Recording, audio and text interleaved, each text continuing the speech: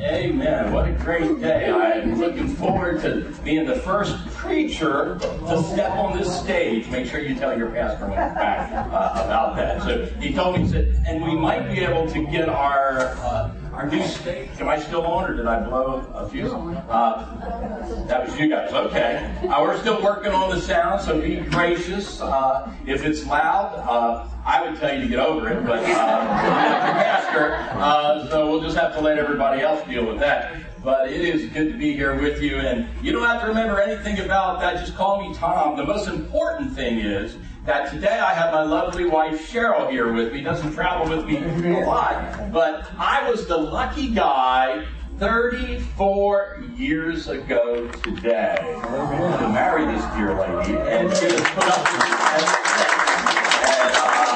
and there are days she'll tell you afterwards, because I'll be, talking and all of that, but it's good to have Cheryl here with us today. And you pray for your pastor while he has some fun. I am glad that you allow your pastor time to go have a good time and just to kind of chill out a little. Pastoring is a serious, it's a fun job, it's a great calling, but there are challenges like with any other job. But just be praying for your pastor. He's doing a great job. And I know there are a lot of seats that aren't regularly empty. That is because on Labor Day weekend, it used to be, by the way, Christmas Sunday, whatever that Sunday was, right before Christmas, used to be the least attended service. But about 20 years ago, it seemed to be Labor Day weekend took over, because all of us are trying to get that last chance before school. Now, we all go back to school here in Florida early, but everybody else in the world seems to not do it until after Labor Day. So if you've been around the beaches and stuff when it wasn't raining,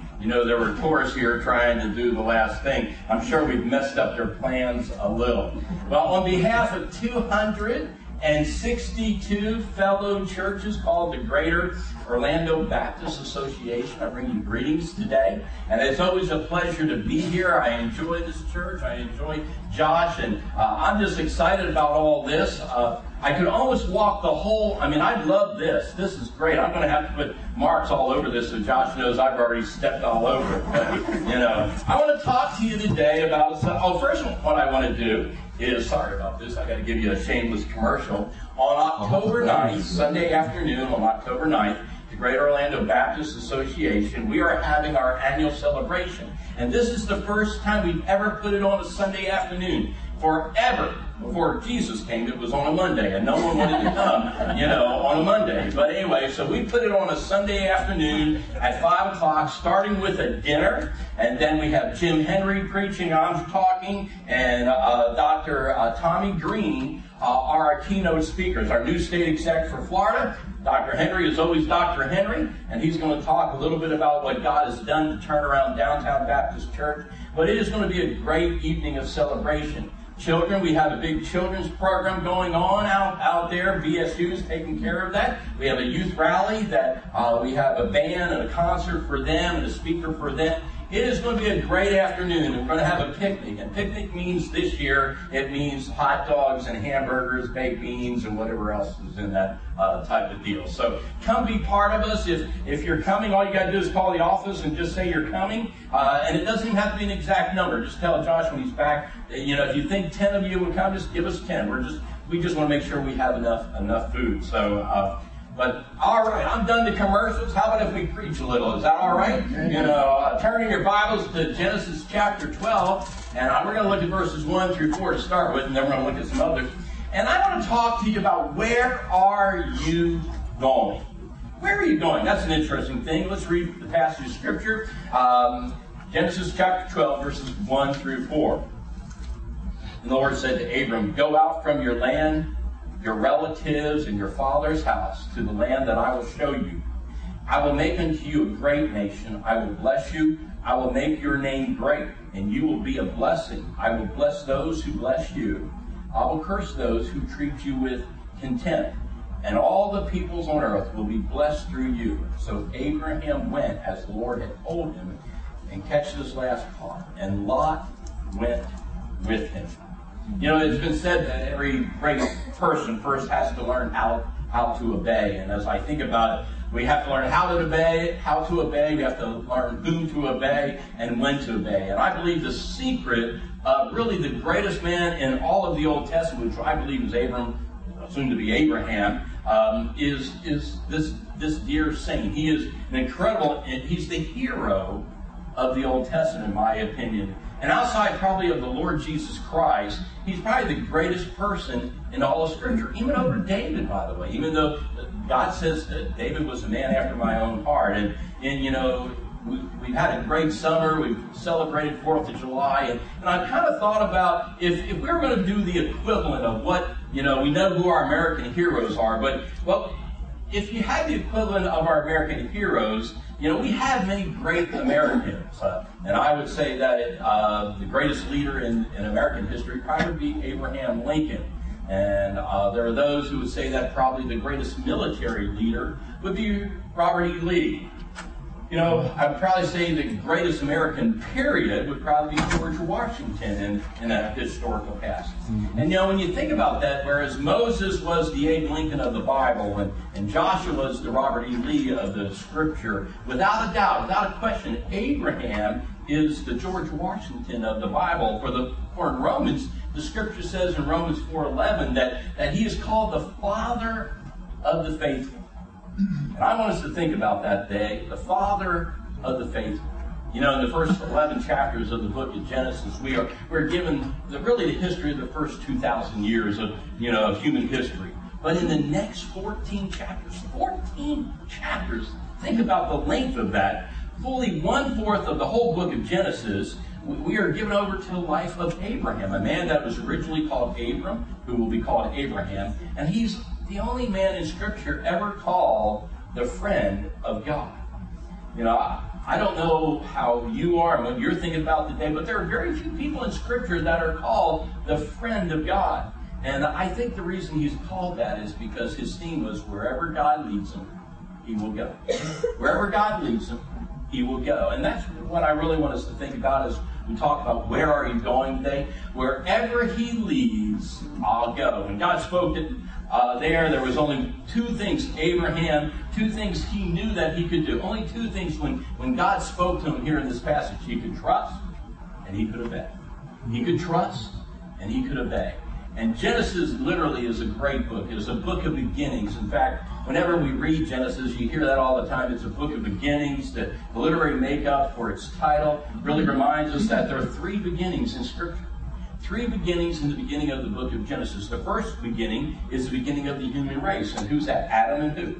Adam and Eve. The second beginning is the new beginnings on the earth. It was Noah and the flood, Noah and all his sons. But the third beginning is the beginning of the chosen nation through which God uses Abram, whose name, like I said, is going to be moved and changed to Abraham. Abraham's only call to fame was faith. His only call to fame was faith. But yet it's because of his faith today that he's revered by the three great faiths of the world. He is seen as the father of the Muslims. He is seen as the father of the Jews and the Christians as well. And he's still the hero of the Hebrews. He's still the jewel of the Jews. In Scripture, we say he is the brightest star in the Hebrew heaven. He's the biggest tree in the Hebrew forest, would be another way to word that in our Scripture. And so he's respectfully called Father Abraham. You remember that song, Father Abraham, in VBS? That's the Christian version of the song that will never end. Now you'll be singing it the rest of the day. I just brought that up so you could be marching and singing and all that. But anyway, I just went there because I could. But anyway, but when you think about Father Abraham, and you think about Abraham, it is his faith. And he is the father of all faith.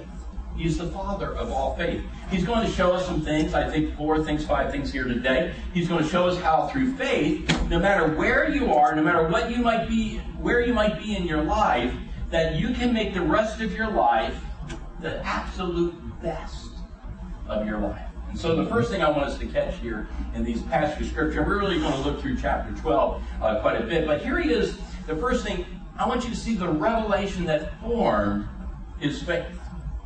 Here he is, 75 years of age.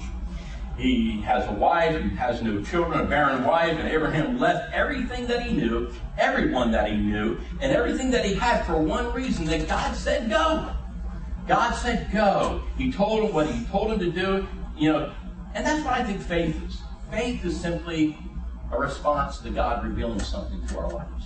If God says you ought to do this, let me tell you, you ought to do this. If God says you ought to do that, you ought to probably do that. The last thing you want to do is say, God, you told me to do this, and yet I have a better plan than you do. Our faith is simply a response to God's revelation, and that certainly was so in his life. And, age doesn't seem to be a hindrance to God. Did you notice this? 75 years of age, and God says, let's get at it.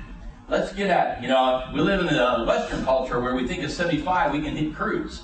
God says no. He says, literally, age isn't an obstacle to what I might call you to do. And faith is your commitment to God's commandment. And we see this in Abraham. And that's why in Romans chapter 10, verse 17, we know the passage. You know it. You probably memorized this. His faith comes by hearing, and hearing by the word of God.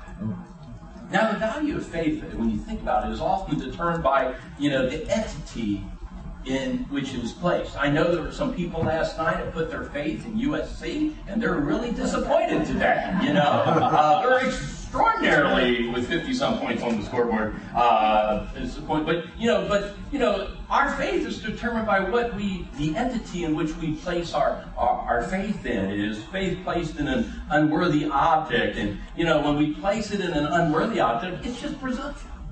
It's just meager presumption. The only thing worthy of our faith, the Scripture says, is the Word of God. The Word of God is worthy of our faith. Now, faith is not grounded in human resolve. It's not grounded in Abraham didn't leave Ur to go to Canaan just because that's what he always wanted to do. Literally, he did not go because he thought it'd be the best thing for his family. It probably would be totally the other way around. His attitude was not, I'm going to go where I want to go and do what I want to do, and God, get out in front of me and lead the way. That's not what his idea was. That was not where he was.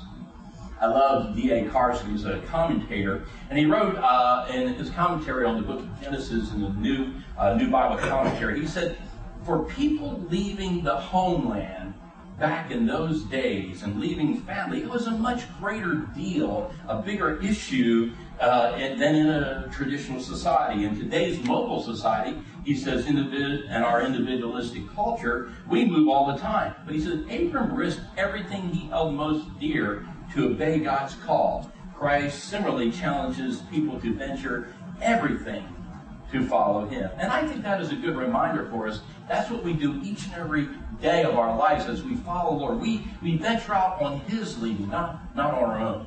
There are a lot of people today, so many people who do what they want to do in life, and when it doesn't work out, you know what they do? They just blame God. You know those people. A Christian will marry a non-Christian and wonder why God's not blessing their marriage. A Christian will go into business with a non-Christian businessman and then wonder why God's not blessing their business. So many people today practice kind of the name it and claim it, do it my way type of theology, and that certainly is the world in which we live. They want to name it, then they want to claim it, and then when they get upset if God doesn't come alongside and bless it. Abraham wasn't that way. At the beginning of Abraham's pilgrimage, it begins with an event as we saw in verse 1. He says, now the Lord said to Abram, it was the Lord speaking, get out of your country, from your kindred, and from your father's house, to the land I will show you. The second thing I want you to catch is faith is not grounded in human righteousness. It's not grounded in you being cool and great and me being cool and great. It has nothing to do with it. In fact, in chapter 11, verse 28, just a few verses before we get to this passage, it tells us that Abraham was from the Ur of the Chaldeans.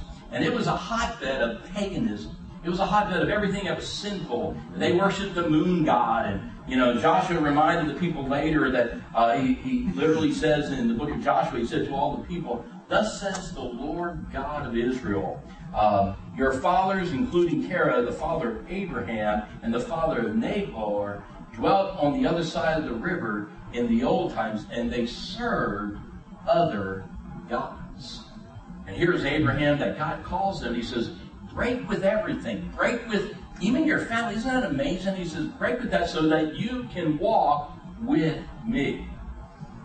You know, I want you to notice something here in this passage in Genesis chapter 12, all in the passage, but I want you to understand something, that his calling was really a calling of grace. He wasn't that hot of stuff.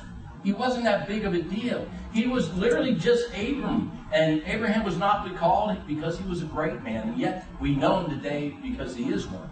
Abraham became great because God called him, God challenged him, and told him to go, and he obeyed that call. That's what we need to understand today. When we obey God's call, God can use us amazingly. And Abraham didn't find God. Did you ever think about that in Scripture? God found him. Abraham didn't find him, and Abraham wasn't even looking for him. God found him. The third thing I want you to catch in this first point is faith is not grounded in human reason. You know, you notice here in the passage in verses 1 through 4, you know, he's told to leave his residence. The Scripture says to get out of your country. Now that's like saying to Andy Griffin, leave Mayberry. That's like telling, you know, the Cartwrights, leave the Ponderosa. You know, some of you don't know where those are. I'll talk to you later. Anyway, you know. But was a port city. It was a port city on the Euphrates River, which, you know, was rich in soil that produced luscious vegetables and fruits in abundance. And it was a beautiful place to live. Yet God said, leave it all. Leave it all. Go to a country you have never seen before. And you know what? He did. He was told to leave his relatives. Did you catch that in the passage? God said, get out from your kindred. And you notice at the end I said, and Lot went with him. That was probably a mistake there. He was to leave his brothers and his sisters and his nephews and all the different things.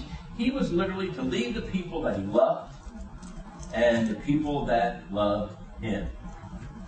Isn't it amazing when you think about this passage? He says he's to leave his resources. He said, and from your father's house. Listen, back in those days, the father was the money changer. The father was the one who had all their wealth, and the kids and the family relied on the wealth of the father. And the Scripture says, God said, leave it.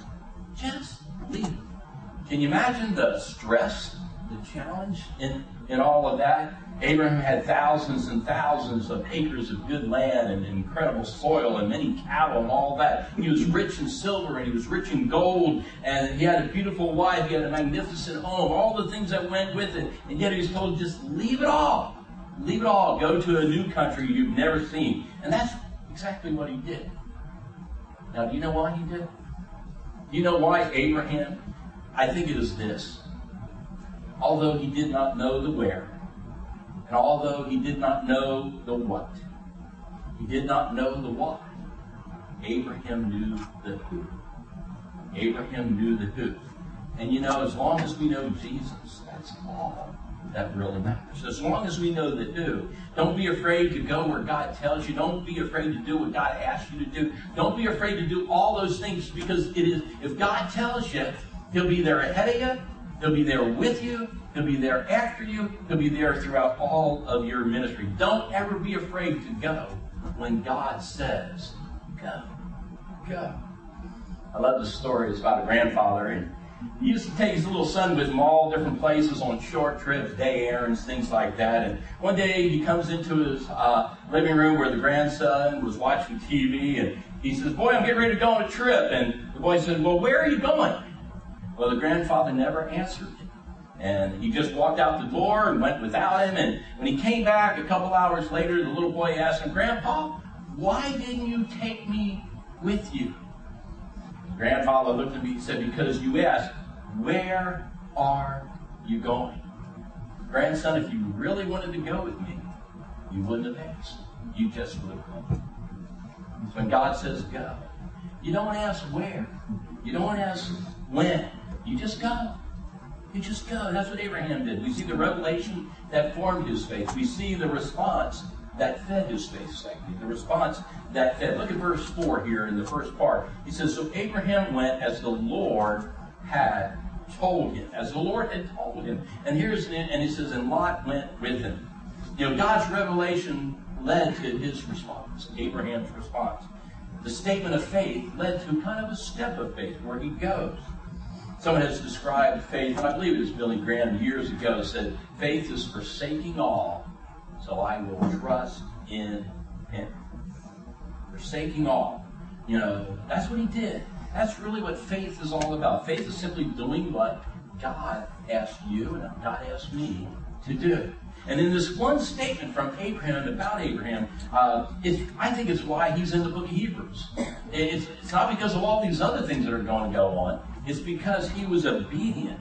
Hebrews 11 verse 8 says, by faith, Abraham obeyed, and when he was called to go to the place which he would afterward receive an inheritance, he went out not knowing where he was going. I think that's why he's in God's Hall of Fame in Hebrews 11, because he was willing to go. He was just willing to go.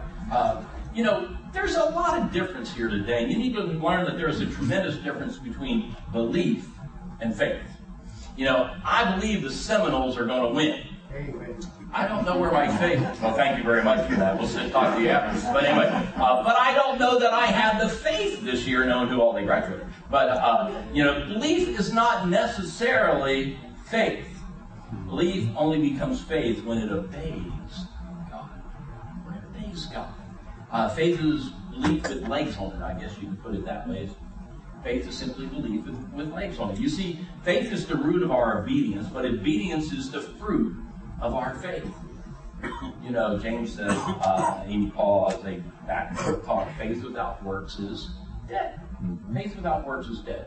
And one of the greatest examples in Scripture is found in Luke chapter 5. And here Peter had been fishing all night long. He was tired. You know the story. He didn't even catch a minnow, the Scripture says. He had caught nothing. And Jesus comes to Peter and he tells him to launch his boat back into the deep and to let down his net for a catch. And here's what Peter says. Listen to it. But Simon answered and said to him, Master, we have toiled all night long. That's kind of his vernacular for we're worn out. We've caught nothing. Nevertheless, at your word, I will let down the net. And one of the greatest words in Scripture, I believe, is the word nevertheless. Nevertheless.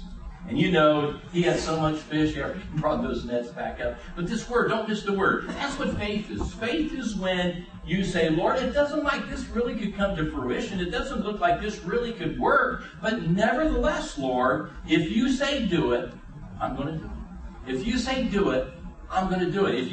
You see, faith is not believing God in spite of evidence. Faith is really obeying God in spite of our consequences. In spite of our consequences. Faith is tithing when you don't think you can tithe. Faith is witnessing when you don't even know if you know enough Scripture to witness. You see here, Abraham was called the friend of God. And he did what God told him to do. He didn't argue. He didn't discuss. He didn't debate it. There was no dissent. He just went. He just went. And that's why Jesus says in the Gospel of John, in John chapter 15 to 14, it's a reminder for all of us. He says, my friends, if you do what I command you, don't argue, don't defend, don't complain. If God says do it, do it. I read about a little boy who, Abraham just simply obeyed. And I read about a little boy who was, he was riding his bicycle furiously around the block, over and over. And finally, a policeman who was sitting at one of the corners, he noticed this kid had been going by him many times over on his ride. And finally, he got out and he asked, he said, son, where are you going? And the boy looked at him and said, well, I'm running away from home. And the policeman said, well, you just keep going around the block and going around the block. And the boy said, that's because my mommy says I'm not allowed to cross the street. I want to tell you, nothing will keep you close to the one you love like obedience. We see the revelation that formed his faith. We see the response that fed his faith. We see the rebellion that flawed. Now, here's the rebellion that flawed his faith. Now, here's something I want you to catch. And very few preachers preach on this, and I'm not saying I'm any better than anybody else. But, there's something in here that you notice I referred to twice. And Lot went with him. That's not what God said, was it? And think about all the troubles Lot has caused for, the Christian community and all the world, And you study this passage, you discover that, his faith was flawed. He said, go without anybody, just go. And yet he brings family. Because he did not fully trust God, he got into the water that was both deep and the water that was both hot. And there was 4 things that flawed his faith. But thank God, God got a second chance, and I'll get to that in a second. First, there was disobedience. The Lord said to Abraham, literally, go.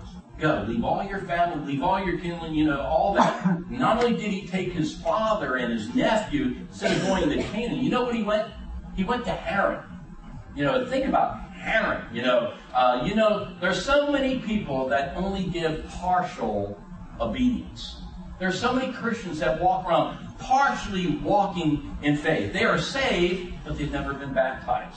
They are saved, but they don't give to the local church. They don't tithe to the Lord. They are saved, but they never witnessed anything about the glorious message to the Lord Jesus Christ. They are saved, but they never serve. Well, someone might say, he partially obeyed. Well, and I would tell you, did you know that to God, partial obedience means complete disobedience? I used to say this to my son and my daughter. They used to hate it. Cheryl's here to tell you. I would tell my son, 80% obedience is what? Disobedience. 80% obedience. Moms and dads, here's a good one for you. 80% obedience is disobedience. Parents, just say it in your head so you have it when you get home. But anyway, there's no way, there's no halfway house to holiness. Did you know that? There's no halfway house. You can't you're supposed to go to Canaan and wind up in Haran. And, if you are partially in the will of God, you are totally out of the will of God. When you get on that slippery slope of disobedience and ultimately, you're going to slide into discouragement and disappointment. So the first thing, he literally was disobedient. Secondly, he had disbelief. He in verse 10, he said there was a famine in the land a little further down, and he goes and right in the middle of the land where God says, here's where I want you. And now do you think God knew where the famine was? I do. I think God already knew where the famine was. It didn't need Abraham to tell him, But I think it was a test of Abraham's faith. And he goes down into Egypt. He goes, he runs away from that which God told him. And, I think it was a trial. And I think God was setting him up for a triumph. But Abraham took it on his own sake to do something that God could have used and brought him through. Isaiah 31, verse 1 says, woe to those who go down to Egypt for help and rely on horses, who trust in chariots because they are many, and in horsemen because they are very strong, and who do not look to the Holy One of Israel, nor seek the Lord. And so here he is. He goes down to Egypt, and as he goes down, he kind of has this thought, I can get out of this trouble, I can get out of this problem. And instead of asking God, why did you let this happen to me? Why did you bring me down here? What are you trying to teach me? He doesn't. I know this, that the will of God will never lead you to where the grace of God cannot protect you. You can just write that down. The will of God will never lead you to where the grace of God cannot protect you. Third thing we see is he was dishonest. Here's one of the great Hebrews, the great witnesses in the book of Hebrews, one of the great heroes of our faith, and yet he's dishonest. He says to his wife, now when we get down there, would you just not tell them, you're my wife, tell them you're my sister. That's in the Cheyney translation. But anyway, and they do, and he tells a half-truth because Sarah was his half-sister, but a half-truth is what? A whole lot. And so now Abraham, he's been reduced to not only scheming, but now he's lying. And he gets in bigger and bigger mess, and they go down there, and then all of a sudden they find out in verses 14, 15, and 16 of this chapter, they find out, and everything was going according to plan. And he comes down, and the Egyptians saw the woman, and she was very beautiful. The prince of the Pharaohs also saw her and commended her to Pharaoh, and the one was taken to the Pharaoh's house. And he treated Abraham well, the scripture says in verses 14, 15, and 16. For her sake, he had sheep, oxen, male donkeys, female servants, male servants, female donkeys, and camels. Abraham lost his wife, but at least he gained his wealth and saved his own skin. That might be what some people thought, but it didn't last very, very long. All of a sudden, the Lord plagues the Pharaoh. And the Pharaoh understands that, his wife, his new person in the harem is already a married woman, and she is married to Abram. And he calls Abraham in and he says, why could you do this to me? I treated you so well. Why would you do this? Why did you say she's my sister? I might have taken her as my wife. Now, therefore, here is your wife back. Here, she's yours. And go and depart. And so he commended his men concerning them in verses 17, 18, and 19. And he sent them away. You know what's so disgraceful about this? I hope you already know this. But you may not. What's so disgraceful about verses 17, 18, 19, and 20 is here is a pagan rebuking a believer. He's rebuking him for his life. He's rebuking him for his scheme. He's rebuking him for his lack of faith in his own God. Abraham lost two precious things while he was in Egypt. First, he lost time. And I'll tell you this as a Christian. He lost time because any time spent out of the will of God is simply wasted time. He lost time. God's eternal clock never strikes when you are living out of the will of God. And that's what happened. But worse, and more importantly, he not only lost time, he lost his testimony. He lost his testimony. He lost his witness. He could have been a witness to the Pharaoh. But he lost all credibility. He lost all integrity.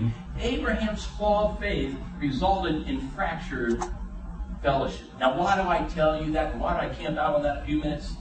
Because thank God we have a God of a second chance. Thank God, thank God we learn again and again from the very beginning of Scripture with Adam and Eve that God is a God of a second chance. Aren't you glad of that? Aren't you glad to hear that no matter what you do, if you give it to God, God is a God of a second chance. You and I can come home again. So I want you to see the repentance that fortifies faith. He's wandered far from God, but now he says, Lord, I'm coming home. Lord, I'm coming home. And notice what he did. He rejected the world.